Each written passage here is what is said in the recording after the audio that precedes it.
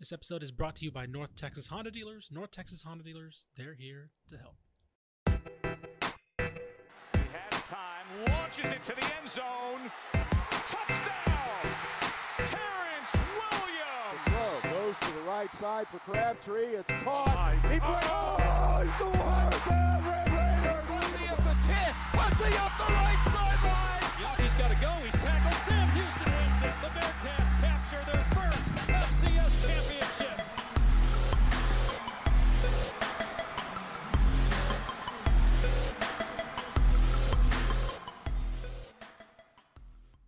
Hello, everyone, and welcome to the Republic of Football. I'm your host, Ishmael Johnson, alongside Mike Craven and Carter Yates for part two of our kind of end-of-season roundtable, pre-look ahead to spring, off-season discussion, whatever you want to call it, State of the Union. We're going to do the group of five this week. If you hadn't heard last week's episode, we went through every Power 5 program, discuss some questions, whether it's about this past season, heading into next season, this off season, whatever. We'll be getting to that in a little bit, but we do have some kind of a little bit of housekeeping off the top as far as general news. Texas has not slowed down in the transfer portal.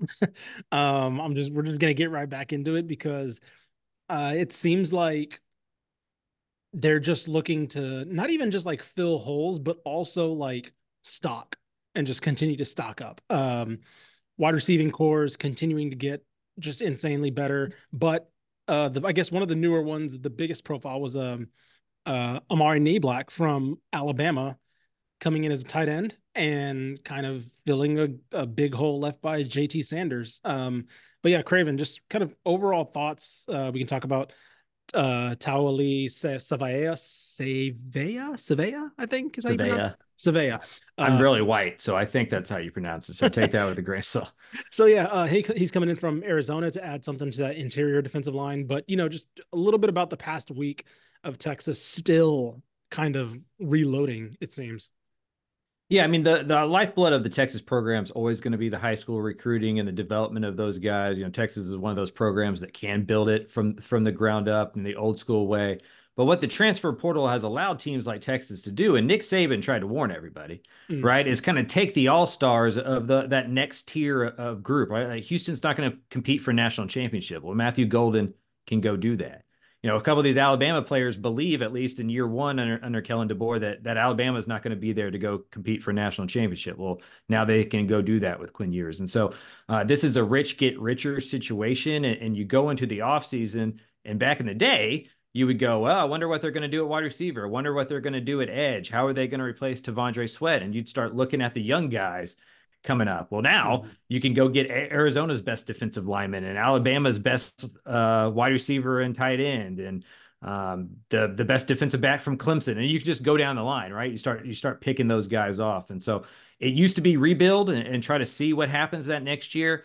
Texas may be as talented, if not more talented, going into next year. And that's a very, very scary thought for everybody else.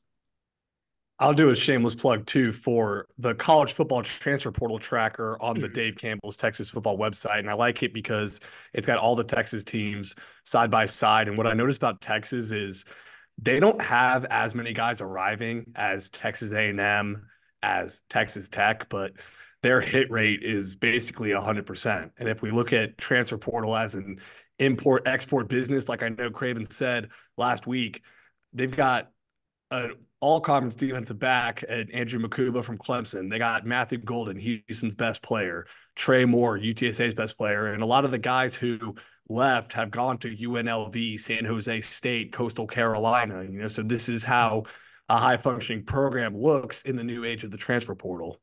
And like even somebody like, because I mentioned, not just filling holes, but kind of getting depth. Again, somebody like a Kendrick Blackshear, right? Like he didn't put up insane production, right? He only has like, I think 25-ish total tackles, but we know he's a physical freak.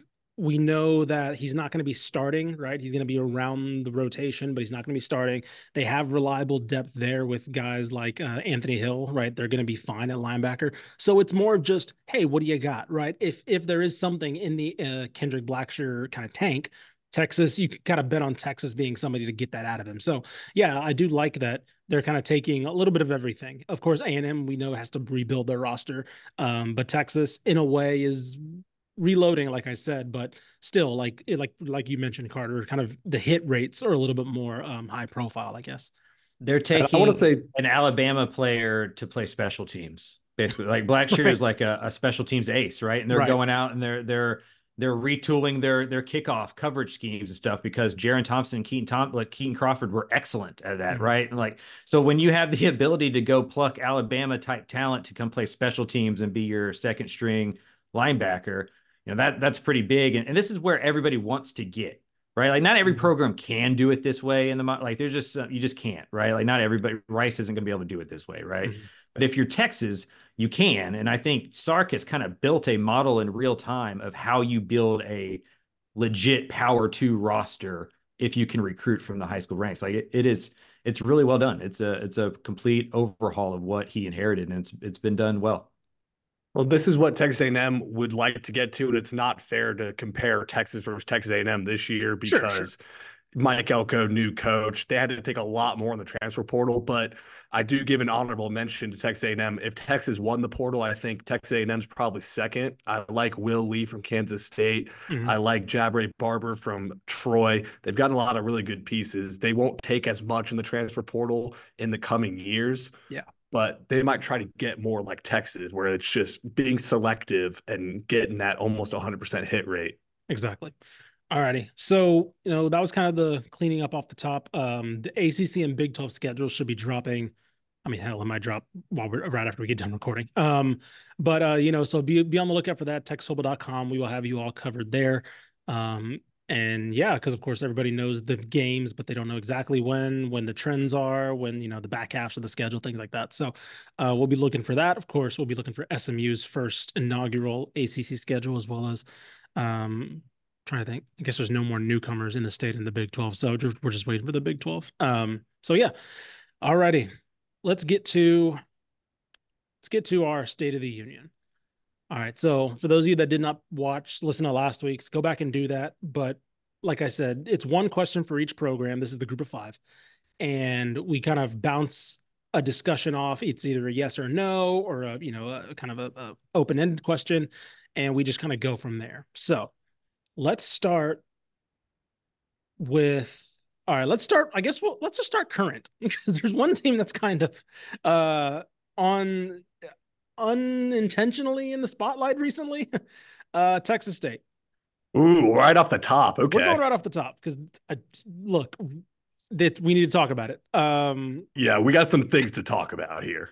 So the question is, as we know, they added Jaden DeLaura and TJ Finley is gone. He announced his commitment to Western Kentucky, which, by the way, I think he'll light up Conference USA with that offense. Will GJ Kenny's gamble to take Jaden DeLaura over TJ Finley pay off for the Bobcats? If you're not familiar, I did a story on this. It's behind the paywall for subscribers that walked through Texas State's decision after the bowl game, believing TJ Finley was going to leave, basically doing their due diligence. Obviously, I don't think that was the issue, as opposed to who they then brought in. Yeah. Jaden DeLaura, who just settled, I guess officially settled. The University Star has been doing a really good job there. Officially settled a civil suit. Some people incorrectly classified it as a criminal case. In Hawaii, because they were minors, it is a civil case of a sexual assault in 2018 when he was in high school, along with another player who's at Wisconsin right now. They just settled that this month, right? The reason why I was back in the news is because in August, a judge rescinded his settlement, saying it was too low based on what DeLaura and the other players are theoretically making with NIL. So that news got out. I mean, that's been known, but like the news got more when he signed at Texas State, and essentially the Texas State staff gambled on him and that baggage over TJ Finley, who announced he was coming back. So will the gamble pay off? Anyone want to pick it up? I mean, I could pick it up. I could start off. Ish, why don't you start? Because you wrote that story about it on the website Yeah, too. I'm So gonna say in what way? Because I'm gonna say You decide. no, in the sense that I don't think this is something that will solve itself in terms of like if we fast forward to August, they go on to make a run at the Sun Belt, and Jaden Delores. Like, I don't think this is something that's going to go away, if that makes sense. I Can we do just think talk this was. about Well, should we just talk about the when you say it's not going to go away, that's because of the off-field issues, right? yes, 100%. Yes. I think because there's rightfully, I think, been some backlash from this because you've had a administration and a coaching staff that's been spending house money essentially, right? They've built a really good environment. It's been feel good vibes, and this is the first, to put it lightly, polarizing thing that they've done. Can And I I don't think this is something that goes away. Long story short. Can I hop in why it is so polarizing? Because I was looking into this and Is Your Story did a great job of it. But Mhm. also shout out to the University Star. That student newspaper there has done a really solid job reporting on all this. I think it's so polarizing because GJ Kinney goes, Jaden never pled guilty or was convicted of criminal charges. And that's also at the 2023 Pac-12 Media Day where the Arizona head coach Jed Fish said that. He said Jaden's never guilty, never pled guilty, and was Which never found guilty of which I anything. need to specify. So that is technically correct, right? Like that Yeah, is a thing very that, technically. yes, it is exactly because for those that don't know, in this case I can't believe we're having like a legal discussion on here, but it is what it is. um, I mean, we have to. the case files were sealed, right? And so nobody can access the case files. The lawsuit alleges that Jaden Delora initially pleaded guilty, but nobody can prove that because the case files are sealed. And so his defense team has now argued that he never pled guilty. And so again, how you avoid this is by not getting involved. But because they're involved now, it doesn't surprise me that they take up the defense team's defense of it. Right? It's like, well, you're gonna go to his people and say like, what are you using to argue this? Here's what we can say. So yes, that's why, because he released a statement to the University Star. We can talk about Craig Stutzman as well. He coached him at Washington State. He kind of vetted his character. Then Craig Stutzman leaves for the offensive coordinator job at San Jose State. Look, I'm surprised that he signed in this offseason anyway, because I thought he would have just put this off like signing, because then he couldn't comment on it, right? If he didn't sign, he could have just not commented on it until he does sign like a month later or something. So I was very surprised that he signed at all. Craven, I don't know if you want to get in on this as well. Yeah, I mean, I guess to me, are we convinced that Texas State would have bettered the first year anyway? Right? Like Sure. it's hard to match the ceiling Mm-hmm. again, right? Like to create a new floor and then go, okay, well, we're going to start winning 8 games every year. Like, Right. what's next for Texas State? Like, to overachieve, to do the next big thing is to compete for the Sun Belt Championship, play for it, maybe even win it. Mm-hmm. That's not a guarantee if TJ Finley comes back. Like, that's hard to do, Sure. right? And so I guess this feels like a Kendall Briles to TCU situation after the making it to the national championship the year before. Like, all the vibes are good, Mm-hmm. like in the fan base, between you and the administration, between you and the faculty, between you and the students and the alumni, inside the locker room. I'd imagine it has to be pretty good as well. You got some guys back that maybe could have gone elsewhere, including TJ Finley, right? Like, it was all building back towards another like kumbaya. Look how excited Texas State is. They're going to be the fun story of the state. Everybody's going to pay attention in the spring, like all of that stuff. Mm-hmm. And then you go and you take a risk on a player that is marginally better, maybe, like, right? Like they're Right. not bringing in Vince Young and getting Sure. rid of TJ Finley. And so to me, I talk to a lot of coaches. It's what I do for a living, Mm-hmm. basically. It's insane where my phone, like if I showed you my phone, like my friends and family are very low down the list, right? Like Right. all I do is talk to coaches, and all they do is talk about distractions, like all Right. the time is about distractions and not wanting this because of distraction, not wanting that player because of distraction. Like, you create your own distractions. Sonny Dykes did it last year with Briles and what that created at TCU. And now GJ, Kenny and that staff have created that with the quarterback situation at Texas State. So to me, it feels unnecessary. Quarterback wasn't the problem, right? Right. Quarterback's Right. wasn't going to be the thing that kept them from reaching their goals next year. So I get the roster construction. I get that Kenny's a guy that has done this before, not like with the off the field stuff, but like Yeah. breeding competition. He was an NFL player. They bring in guys every single year. You try to get better at every position. It doesn't matter who I get it. I get it. But it's still college athletics. Vibes still matter. The locker room still matters. And I wonder what every other scholarship player thinks of this situation.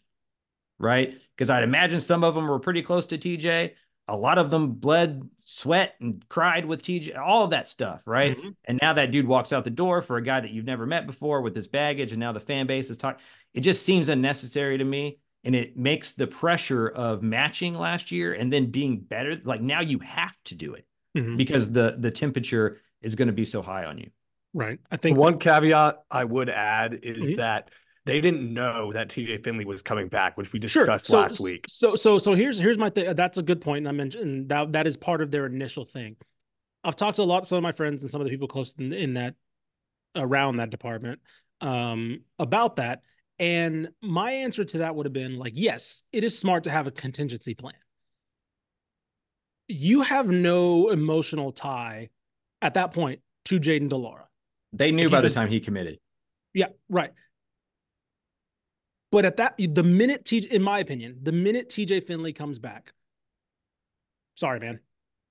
Right. Hey, I know we did all this, blah, blah, blah, didn't come through. That's not the first time Jaden Delora is going to be denied. It's not the first time he's denied a scholarship, right? He probably got offered by somebody. He's like, oh, hey, we don't have a spot for you, right? That's happened to him before. That's part of recruiting. So my thing was, I get that, and I can 100%. There's something to be said about savvy roster construction, but the minute that did happen, okay, cool, we're good. Run it back. Yeah. It becomes a thing that kind of, in my opinion, should have solved itself. Because I don't blame them for recruiting Delora. Sure. Like, I just think it's questionable whether you take his commitment once you know Finley's coming back. Yeah. But that's what GJ Kinney does because he did it at UIW Sure. when he had Stephen Duncan there and he brought in Lindsey Scott. And they did it Yeah. last year with TJ Finley when they had Malik Hornsby there. And I was going to say, in. and that's the difference. And that's where the off the field stuff comes in, because then you do that, right, for somebody who has this off the field issues that kind of puts a black spot on this program that was riding high. So it's kind of in a vacuum, you can kind of see where like things made sense. But then when you kind of put it all together, you're like, that's where you messed up. It's kind of like this particular, like if they brought in Chandler Morris, right? If they brought in Chandler Morris, everybody's like, that's weird, but all right, Chandler Morris, cool. He started for TCU, right? It's okay. I can see it. There is no backlash in my opinion. It was like, man, they did TJ kind of dirty, but oh well, Chandler Morris, right? It's everything together. It kind of does that. So again, this is something they're gonna have to ride now until spring, because granted, they can kind of go on a media blackout, I guess, until then, because he doesn't really have to talk because they're just living with the strength and conditioning coach till spring. But that's something they got to put up with. I mean, it's kind of a beast of their own making in a way. I mean, the vibes out of Texas State after that bowl game were so high. And now GJ Kinney's had to release a statement, which is he's never pled guilty, which they can say because the documents were in juvenile court and the charges are sealed. He's never convicted of criminal charges, which is true because it's a civil case. Right. And then, oh, by the way, the guy they said vouched for him, Craig Stutzman from his hometown, vouched for his character. At least that guy will be there this fall. Oh, wait, no, he's not. He's at San Jose State a week after you brought in Jaden Delora. So it just felt kind of bungled, honestly. Yeah. It's hard to say what I'm about to say. Like, the morality of it is its own thing, right? And like, but if the kid's being able to play college football, then he's been able to play college football. He's not behind bars. Like, right. What are you going to do there? Right. But like for me, the football part of this, the team part of this is the message it sends to the locker room that like everybody is dispensable, and like even like the fraction maybe that's true the fraction of getting better is worth. And maybe that's true now, and we need to just be above board about it. And this is no longer the college athletics that most of us grew up, all that kind of stuff. Like maybe that's right, but it just feels different, and it feels like, I don't know, an unnecessary risk. Really, is how I would describe it. And if you don't win 8, 9, 10 games next year, like people are going to point to this as one of the major reasons. Yep. Alrighty. So yeah, we'll be keeping track of that. By the way, I will go ahead and plug the University Star. They've been doing a really good job on it. So definitely keep track of their coverage of this as well. All right. Let's go down 35 a bit. Let's go to UTSA. The post Frank Harris era begins for UTSA, Jeff Traylor in 2024. What does it look like? Now, I have a small answer to this off the bat. think it looks pretty damn good. Just look at the transfer portals the additions they've had. Um, enough of the pieces they have coming back. I don't think this is going to be a team that's going to be winning on the back of a quarterback, but I think Frank Harris may look back on this year's team coming up and be like, damn, where was that at? Yeah, I think it's important to remember how good Frank Harris has been and what UTSA was without Frank Harris, right? 39-14 in the last 4 years with Frank Harris, 41-55 in the 8 seasons other than that, right? So a below 500 program, for 8 years, I think one bowl bid or something like that, maybe two in the history of the program before he kind of got going. But it coincided with Jeff Traylor, and so I think it's kind of been a swirl, right? Where it's hard. What is the Jeff Traylor side of the ice cream? What is the Frank Harris side of the ice cream? Which flavor really is it? And how, it's like the Tom Brady, Bill Belichick thing. And so it will be interesting to see. I don't think talent wise, it's going to be that big of a drop. Like Frank Harris isn't going to the NFL or probably even the XFL or the Canadian football. He's just going to go work, right? Like, and so like talent wise, I think you can match that. It's the leadership, it's the intangibles, it's the winning those close games. Like all of that stuff is hard to measure, it's hard to see in spring practice. And so it'll be different. It'll look different. They're going to have to win it in different ways. It can't be, well, we can fart around for a couple. Frank's going to figure it out, right? Frank will go do it. And they're going to have to do that defensively as well. They got to replace Rashad Wisdom and some of the leadership that's been on that side of the ball. And so I think on-field skill-wise, like this defense is going to be the best in Jeff Traylor's era. The offensive line is going to be pretty good. Running game should be solid. You usually find wide receivers. There's so many out there that you're going to find that. So to me, this comes down to like, can the quarterback be an X factor? Can he be a reason you win some football games? Because you're going to need him to be. And so it will be different because that will not be as easy as just trotting Frank out there and giving him the ball and saying, go win that football game. Yeah. Jamarius Lewis, Ian Jackson from Alabama, Damian Wimberly, who I think is a fantastic addition to that defense. He was somebody who I saw at Austin Vandergriff. He's coming in from SMU. Again, like you mentioned, this defense is going to be the best it's had despite losing Trey Moore and the likes of Rashad Wisdom to graduation, things like that. And Cam Alexander, too. And Cam Alexander. Big again, loss to Oregon. Right. But also, this is a defense that put one of the best young cornerbacks in the NFL. So, like, they've known how to produce talent, right? In Tyreek Woolen. So, again, this defense, is going to be a step better. The offense, I think, as a whole, I think is going to take it. Again, they're losing players, some players to the portal, some players just graduation. But as a whole, I think this offense is going to take a step forward. It's not going to be like it was a lot of times this season where it's like, I don't know who's healthy. Frank Harris, somebody do a win, right? Do the winning play. It's going to be a little bit more of like, okay, whether it's McCown or whoever, right? It's going to be like, okay, don't win this game, but we're going to give you a healthy Kavorian Barnes. We're going to give you Devin McQuinn, who's now a developed player. We're going to give you an offensive line that's healthy, right? And so while Frank Harris had to basically go out and give you a 9 or a 10 every game, you can probably win with Owen McCown giving you a 6 or a 7, maybe an 8 every once in a while, right? And I think we're about to see how good of a coach Jeff Traylor really is in a good way. I'm not saying I'm questioning him. I'm saying, no, people are about to recognize, in my opinion.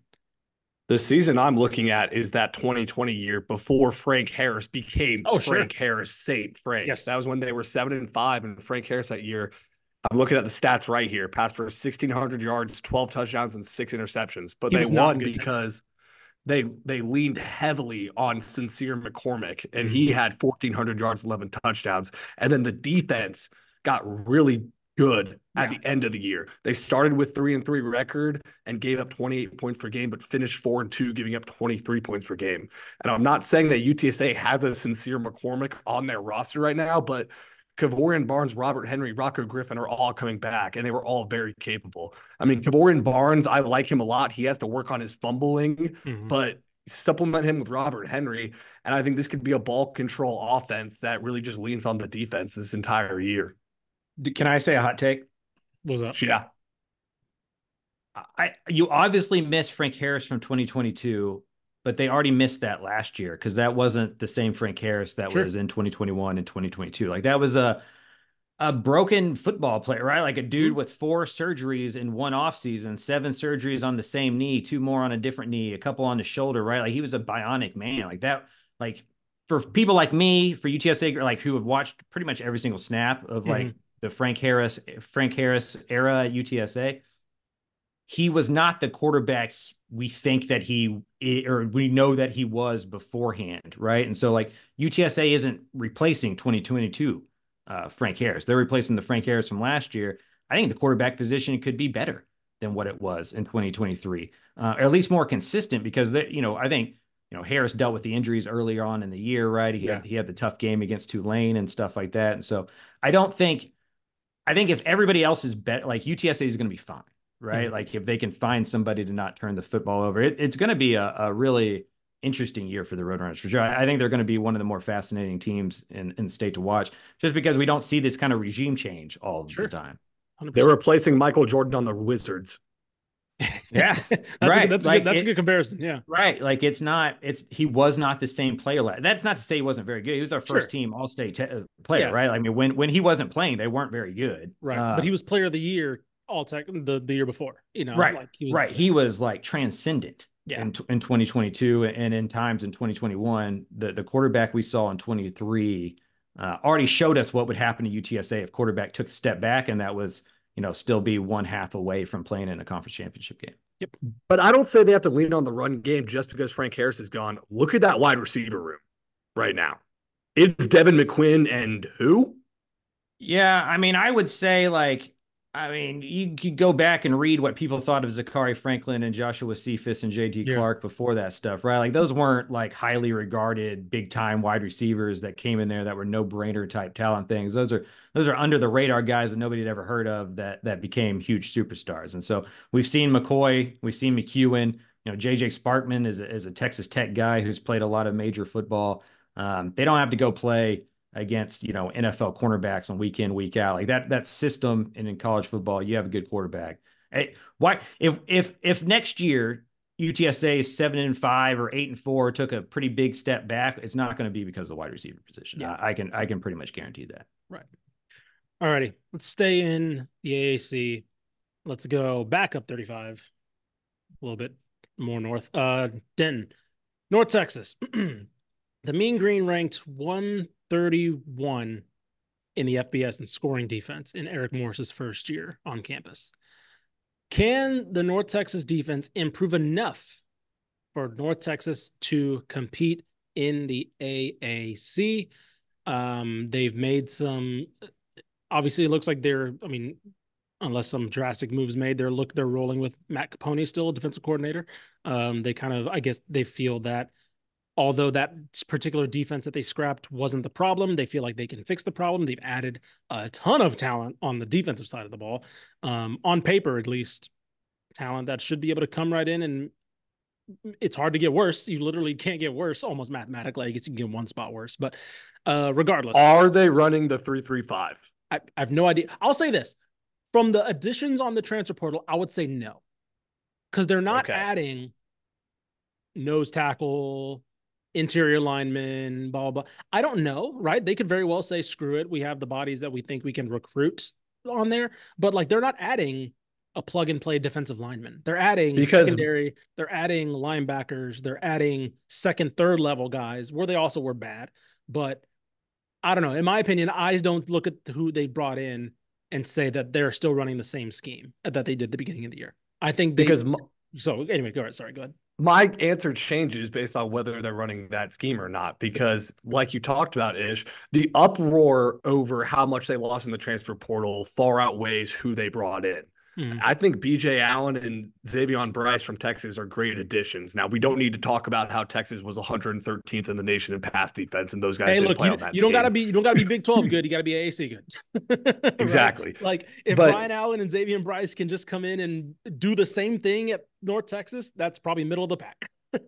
And they had a good high school recruiting class. They got a guy, Jaden Langley, who was at one time an Arizona commit, but they didn't bring anyone in on the transfer portal on the defensive line, except they brought one edge. Let me see. What's this guy's name? He's from Oregon. Yeah, I saw that. Jake Shipley. Jake Shipley. There we go. it's good to get that high school recruiting, but they needed some grown ass men if they want to run the 3-3-5. That was the only problem. That was the problem with the defense last year. They had one guy that was 300 pounds. Right. So if they are getting away from that system, I think they can get a lot better. But because they didn't lose anyone other than Mason Richards, who actually got harmed the most by the 3-3-5 because he was 250 pounds playing as an almost straight up defensive end. Right. At that point, I think they'll just get better by having more experience in it. And then you got to look at the rest of the AAC. Do we think it got worse? I mean, because Tulane's going to be rebuilding a little bit. Like they playing Temple. I think it's gettable. I think it's gettable. Right. I'm not saying they're going to come in and compete for the conference right away, but I think it's a gettable conference. I am an AAC hater. It's such a bad conference. It's a bad conference. I'm not trying to disagree. Do we all agree that the offense is going to be fine? More or less. Yeah. I agree. I'm interested in the run game. The run game I'm interested in because as good as I think Chandler Morris will be in this offense under Eric Morris and this receiving core, I do genuinely want that. They lost like potentially 2 or 3, like anywhere in the country, probably could be 1,000-yard rushers. And that added a lot to that offense. So I think let me ask it this way. They average 34.5 points a game. Do we feel like they're going to be in that range? They won't drop to like 28 or something. Like, do you think it'll be 32? Yes. I'd put money on probably about 2 to 3 points less, but I'd still think upper 30 or over 30. Yes. So they're going to be at 30 points a game scoring. I agree, by the way. I agree with that. So this, for me, the whole North Texas being able to take that next step to be a 7-8 win team, again, it comes just straight down to the defense. Like, it's as simple. The special teams were great. One of the best special teams coaches in the country. You give Eric Morris he's probably going to score 20 something points a game. Like, they're going to figure it out on offensive. I think Chandler Morris is going to really benefit from the step back in terms of just the Big 12 speed to the AAC speed. I think he's going to look like the guy that Carter saw play against an AAC defense and then like gushed over. Like, he's going to see that every single week. And that was tear it up. And that was the best AAC defense, by the way, right? And that's true, now a power 4 defense, right? Like, and so that's how bad the AAC is. By the way, anyway, I think if North Texas just looks down at what SMU did last year defensively, I think they're following the same blueprint. In 2021 or 2022, first year under Scott Simons when Rhett Lashley took over, SMU was 119th in the nation in scoring defense, giving up 33.8 points a game. They kept the coordinator, they kept the scheme, they added through the portal. They ended up the next year 11th in the nation in scoring 17.8 points a game, right? Like, sometimes you just need year 2 in a scheme. Sometimes you just need year 2 in a system. And I think the added players plus the year 2 in the scheme is not going to make North Texas a top 20 scoring defense in the country, because they're not going to play offense that allows them to be a really great defense. Right. But if they can get down, like last year, they gave up 37.1 points per game. If we think that offense is going to be as good as we think it's going to be, if they can just become 28 points a game, right? Like, they don't have to be good. Just be top 75, right? Just don't be ass. Just be just be there. Yeah. That offense is going to win some games. You're going to win those close games that you didn't win last year. You lost 4 conference games by 1 possession. You win 2 of those. You're 7-5 and in a bowl game in year 1 with a defense that is atrocious, right? So I don't think the gap is that far for North Texas. They just have to become like average, like just okay on defense. And this will be a 7-8 win team in what is the American Athletic Conference. Look, I know me and Craven are both on Chandler Morris is going to be first team all AAC watch, but he's going to have a fall camp battle of a lifetime with Stone Earl. Because Chandler Morris, who beat out Max Duggan, and Stone Earl, who beat out Chandler Rogers last year. It's going to be Clash of the Titans. Dude, those practices are going to be badass. Like, there's going to be this insane, just like darts and lasers all over the field. You're like, oh man, this is great. Yeah. Just don't blitz them. It's going to be a great time. No, I think we're all in agreement here is that, like, they're not going to be world beaters, but they don't need to be. They were just literally could not stop anything last year. And if they could stop 10% more, be top 80. Be top 80 in scoring defense, and you're probably sniffing at contention in late October. Yeah. And 100%. look, they face UTSA offense without Frank Harris, we just talked about, Tulane rebuilding, and they get Temple and Tulsa, who both were pretty atrocious last year. So there are spots where they can get better. Oh You yeah. tell me North Texas wins 9 games next year, and I in the regular season, and I don't call you a liar. Hmm. Like there's routes to it. Like I It's do there. think that they can become that good if the defense just becomes like the 70th best defense in the Right. country. Yep. All And if righty. they rotate Morrison Earl. Yeah. By the way, South Alabama is also a new coach as well there, with Yeah. Major Applewhite. So like there's rebuilding going on all over the place. Oh, I got to write down Um, that story idea. I forgot about that. oh, there you go. Let's see. Let's go. All right, let's finish up the AAC. Let's go to Rice, Houston. How many games does Mike Bloomgren need to win in 2024 to remain the coach in 2025? 2025, of course, this whole season they get to bowl eligibility because we strongly suggest that he should for everything. And all that does is kick the can down the road and be like, okay, cool. Now can you do it again? Yeah, who wants to start this one? This one's an interesting one because again, it's I'll go. basically the same story. Yeah. I'll go. So from what I know, Rice is a private institution, so Yep. they do not have to publicly put out their contract. But I believe he has 2024 remaining on his contract. I Okay. believe that to be true. Mm. And so, with a new athletic director in tow, you always feel like you're coaching for your job all the time as a college coach, right? Like it doesn't, even if your best friend hired you, like it doesn't matter, right? They'll pay you $76 million to go away, like it is a business. But when you have new athletic director, new president, anything like that in the administration, it is going to raise your eyebrows and put the pressure on you. And so for Bloomgren, I think he needs 7. I think he has to continue that incremental, bounce up. Like he has to be getting better and better and better. Rice is 22-46 in his 6 seasons. Because of that bowl loss, they don't have a winning record ever in his 6 seasons, right? And like I looked it up because I was wondering, like, is that good? You know what I mean? Because you don't know what the winning percentage, like if that's good or not at Rice. That's Right. the 11th all-time best winning percentage at Rice. He is Oof. at 3.324, right? Yeah. 32.4%. David Bailiff was at 41.6% when he got fired. Right. And that's playing for 2 conference championships. You can win at Rice. Like it's not an impossible place to win. You're not going to win every year. Mm-hmm. And you're not going to win huge, but you can win at Rice. You can win against your peers, every couple of years at Rice. You have to show that you're able to do that. And if you get 6, 7, 8 seasons, it's no longer a too short of a leash type thing. I think he has to get to 7 wins to be the Rice coach in 2025. Not counting the COVID season, he's gone 2 wins, 3 wins, 4 wins, 5 wins, 6 wins. He needs 7, baby. He needs 7 to keep the job, but I just don't know how he gets to 7 because I look at their team last year, especially on the offensive side. It was JT Daniels and Luke McCaffrey masking almost everything else. Mm-hmm. I mean, Luke McCaffrey had 71 receptions for 992 yards. Guess how many yards the next closest receiver, Landon Ransom Gulls, had?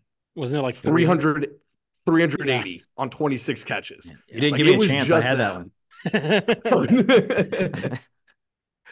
I do think the McCaffrey loss is bigger than the Daniels loss. They went 2-0 down the stretch to make it to a bowl game without JT Daniels playing, right? I mean, they won conference games without JT Daniels. I don't know what they do without Luke McCaffrey. Like he was the star on offense for them. Yeah. I do like how Mike Bloomgren has added to bringing in NFL Pro Bowlers' sons in with EJ Warner from Temple, now at QB, son of Kurt Warner. I think he's going to be a beast. I was about to say, that's Rice. legitimately a multi-year guy, potentially a multi-year guy for them if the staff sticks around. Temple, I mean, Carter, you saw Temple when he wasn't playing when they played North Texas, and that was like that was not a FBS offense when he was hurt. So yeah, it's a good get for them. Like you mentioned, they don't need him to go do exactly what JT Daniels was doing. They just need, that's been the thing missing for basically his whole tenure, except for when JT was there, was competent play at quarterback. Now the question comes, Craven, like you mentioned, everywhere else. I think they have something in Dean Connor at running back, right? I think he's a really good addition. He kind of really caught on towards the end. But yeah, what's that receiving core look like? They've done decently in the high school recruiting, but are those guys ready to be, come in and be big contributors? Because they may have to be. I don't know. But I agree. 7 is going to have to be the mark because you have to be able to show the progression of that those 1 to 2 loss years or win years were worth what you're building. So And I don't want it to sound like I think Bloomgren should be fired as much as Sure. like I know how these things work. And Right. sometimes you just need to like these people just make changes to just like appease a fan base and be like, here, look at the new thing, buy some new tickets, right? Right. Like it's just a fundraising It's for situation. boosters. Yeah. Right. 100%. And so like at Rice, I have no idea what the expectation should be. I'd love to sit down with like the university president and the athletic director and be like, what do you think Rice football should do on a year in and year out basis? I would love to do the same thing at UTEP and some of Yeah. these other schools, right? Yep. But occasionally, like since this is big business, like you just have to turn it over every now and then. Right. And after 7 seasons, if you can't look and go like, well, we have a winning record, it's going to get turned over. That's just the way of the world. Yep.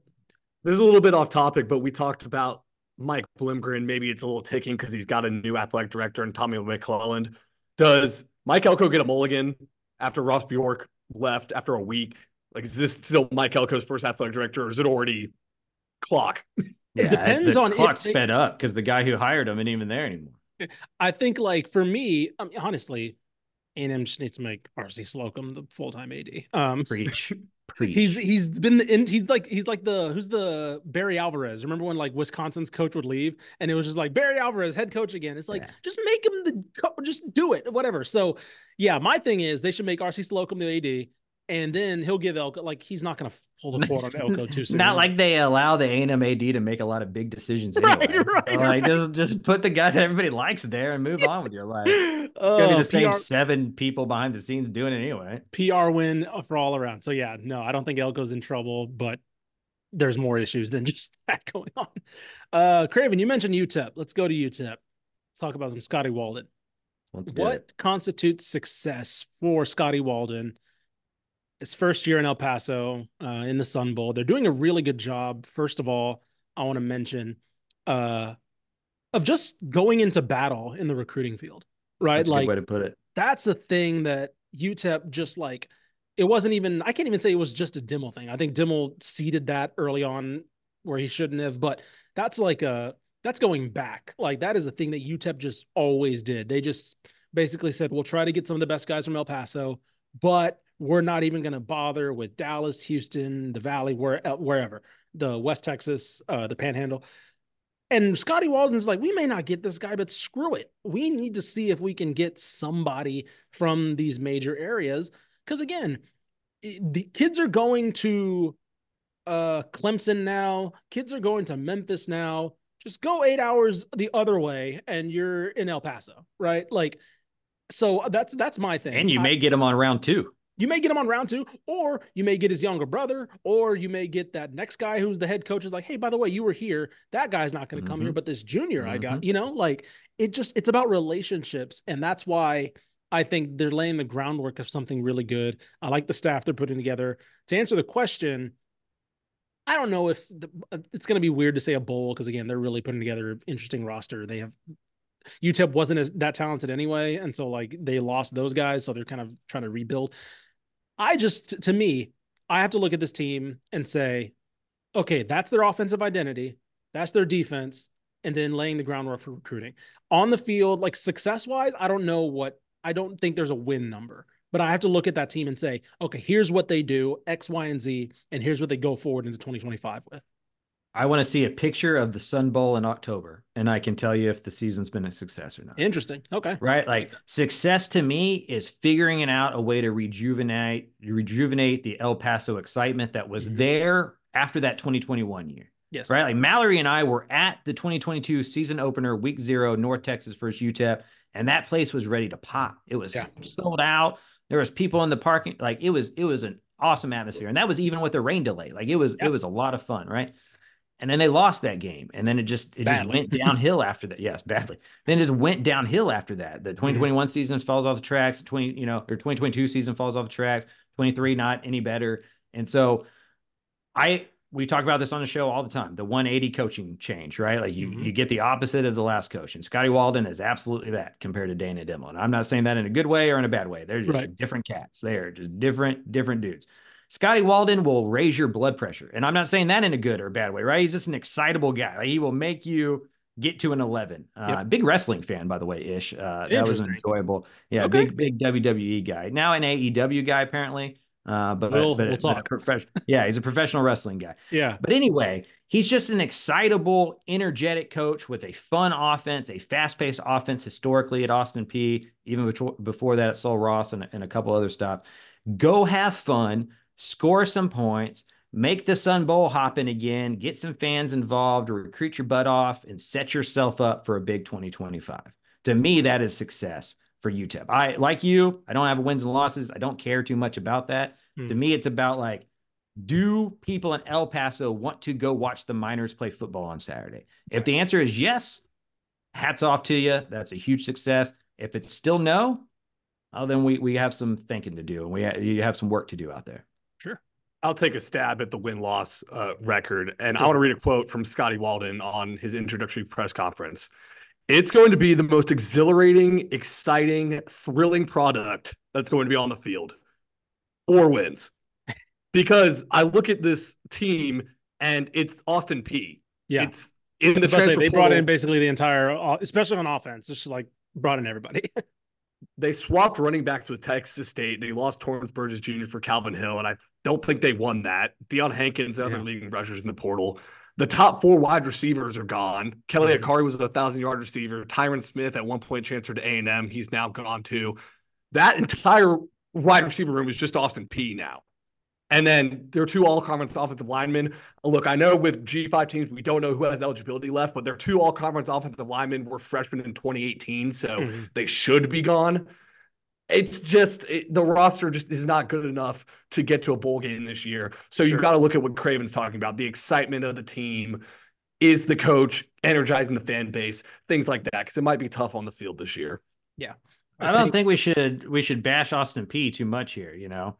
They were okay. They're okay. Well, I mean, they played Tennessee better than UTSA did. Yeah.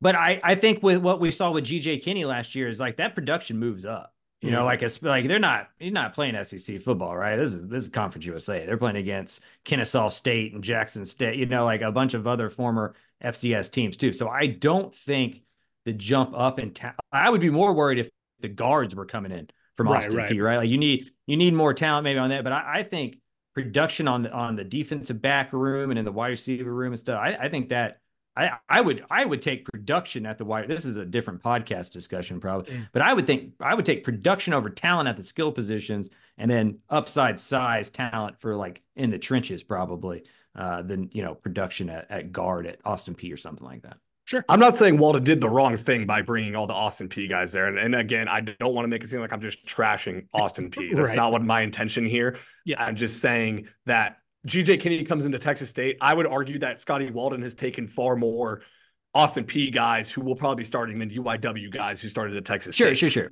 I just mean like Joey Obert and stuff like those guys came in from FCS and like didn't miss a beat, right? Like I just think wide receiver is one of those spots where if you catch 70 passes for 800 yards, I can get you to catch 50 for 700 at the FBS level, right? If we're just talking Conference USA. Yeah. 100%. Which is basically a halfway house between FCS and FBS anyway. Right. And like you mentioned, like I think he's shown to have the right personality and the right mental approach to, it's almost a little bit of mini McGuire at Tech. Yeah. Right. He knows we need to get him on the show. Yeah, no, we really do. Because he knows he has to be more of a promoter in kind of in a location that's not as well reached, I guess you can say. I think that's what got him the job. I think, him, Brendan Marion, a couple other names were like right there. Zach Kitley was part of that group. But I think the differentiator for Scotty is just his like cult of personality. I was about to say, out of those names that were in he's an excitable dude. Yeah, out of the names that were in the discussion, he's by far the most lively in terms of like just like you can sit down and be like, oh my God, this guy, Yeah. So, and I don't mean this term but like you got to be a little carnival barky. Right. Like you got to go like raise your voice and get people to pay attention to you, and I mean, Joey said they beat Oklahoma 6 months before they did. Right. Yeah.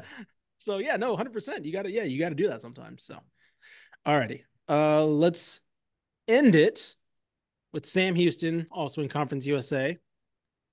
Do the Bearcats, this one's very simple. Do the Bearcats go bowling in 2024? I'm going yes.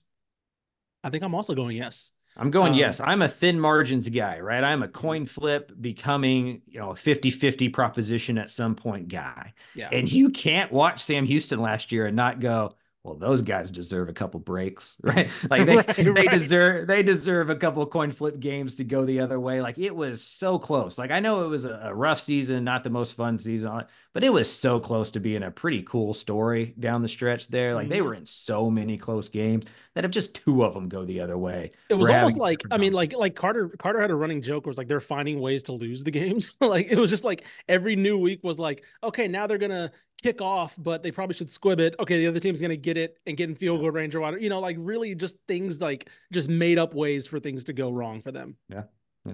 Well, I said they got in their head a little bit too, because once the losing streaks stack up, it gets mental, And and that's especially where Sam especially Houston got a like little mental. I was about to say, especially for like that three, two to I say like 2 to 4 week stretch, honestly, where it was like they were in the same scenario in the fourth quarter every single Mhm. time. And it was Yeah. like you mentioned, I think that is a good point. Is like at that point, it's like, okay, what do we have to do now to not lose this game? And you kind of, yeah, like you mentioned, it kind of just like gets into it. Y'all know the Bobby Bowden 4 years of college football development thing where like year one, you lose big, year two, you Yeah. lose small, Yep. year three, you win. Like last year, I think was their like win small or lose small Hmm. year. And I believe it'll turn into next year being the year that they kind of win small year, not, go 10-2 or anything, but Sure, sure, I sure. think they can go 6-6, 7-5. No, 100%. Well, the weird thing about Sam Houston is that they're almost like platooning. So the 2021 team that won the national championship, those guys all redshirted in 2022, Hmm. so they could play in 2023. So the guys from 2022 that sat out in 2023 to be backups, now are they coming back? It's like 2021 and 2023 were the same team as 2022 and 2024. Yeah. But you got to remember in 2021, Sam Houston played 22 football games in a calendar year. Yeah. That was nuts. They played the Um, spring season. That's when they won the national title. Right. And so, like, the recruiting got a little wonky, the numbers got a little wonky. This is in the process of moving up and going from, I think it's 56 scholarships or 53 scholarships up to 85 and managing that. So I don't think that they had the numbers last year Mhm. that they wanted to, and they'll be more close, they'll be closer to that 85 scholarship. Just because you're allowed to have them doesn't mean you got the money to pay them, right? Like, Right. and that becomes an issue for some of these transition schools as well. So I just think year two, as an FBS program, you've seen these teams, you're not that far away from them. To Carter's point, you got some guys that have been kind of waiting in the wings there. They kind of got knocked off the pedestal a little bit for a year and kind of had to re-get their job. And so if the quarterback position can be, because I thought Shoemaker played okay. Yeah. Better than I thought he was going to play. 100%. Put 100%. some You know, respect on Shoemaker's name. yeah. Well, Yeah. if they can just get more explosive around the quarterback, then I think all of a sudden, you go from losing by 3 to winning by 3 because you can hold on to those leads if you can score, some points in the second half. Yeah. I If was they going to can rush say, for more than 2 yards a carry. I was about Yeah, to say they block also, I mean, somebody. like they're adding Zach Herbisek back, who was their leading rusher the year before. He didn't play at all basically last year. I believe Efe Adeyi, their leading receiver, is going to be coming back. I think he was a junior last year. Again, so like it was injuries in addition to just not being physically ready, right? Another year of developing those offensive linemen, things like that. I like some of the additions they made in the transfer portal slash QB room, right? I'm really curious about Jace Power, that kid from Central Michigan. That's going to be somebody that I'm very fascinated by. They're adding Hunter Watson as a kind of a locker room backup as a quarterback. Um, I don't think we'll see what we saw last year, which is them trying to figure out quarterback because the offensive line's so bad. So therefore, they're trying to plug and play and pull guys. I think Bauer will go in more or less as the guy. But then Hunter Watson, I think, is capable, right? We saw Rankinell just not there, especially with that offensive line. He just wasn't the answer. I think they're going to be more confident in what they're able to do, right? We saw like Trapper Pennell trying to do some weird stuff with the Wildcats. So I think they're going to be a lot more, like you mentioned, like platooned a little bit in terms of like depth. So I think that'll pay off because, like you mentioned, there were so many close games. I'll tell you this, looking at it right now, season kicks off from our perspective, a banger. Sam Houston at Rice. Oh That is yeah. an interesting game. Very the narrative bowl That is a coming out of narrative that. bowl. You better win that game if you're Rice. And Sam Houston, I wouldn't bet against him. I wouldn't bet against him winning that game. So I might put the mortgage on Sam Houston 7-6 or 7-5. It's That's what possible. it feels like for I me. think because I think who do they add? Kennesaw joins Conference USA, right? Mm-hmm. Officially. So I know they played like an outlaw schedule last year. So yeah, no, this is a winnable conference. La Tech, whatever the hell's going on there, that's not great. Um, Jacksonville State won the conference, walked in and won the conference. So like, yeah, no, this is a gettable conference. Liberty, of course, is going to be there. I don't know about New Mexico State. We'll see what they look like Yeah. without Jerry Western Kill. Kentucky will be pretty good. Western Kentucky will be good. Middle, we'll see. Middle hired a new coach. They got Derek Mason. So yeah, I mean, like you said, it's not a murderer's row, right? Three of these programs walked in and just won the conference. So basically, um, yeah. Alrighty. That'll do it for us on this one. We'll be back with a regular episode of we'll try to figure out what we kind of got going next week. By the way, this weekend we're still trying to work out coverage exactly, but me, Carter, and Mallory will be around the Shrine Bowl leading up to next Thursday. We have some pieces coming out. Some of them are going to be features. Some of them are going to be just draft prep stuff. A lot of cool names got added at the last minute, like Jonathan Brooks, JT Sanders, Jason Bean from Kansas, who's originally from Denton. Um, no, Lake Mansfield. Yeah, Lake Ridge. So He did a couple years bid in Denton, Texas. oh yeah, that's true. Yeah, I guess so. He did play for Denton, Hot Texas. America. Yeah, Denton America.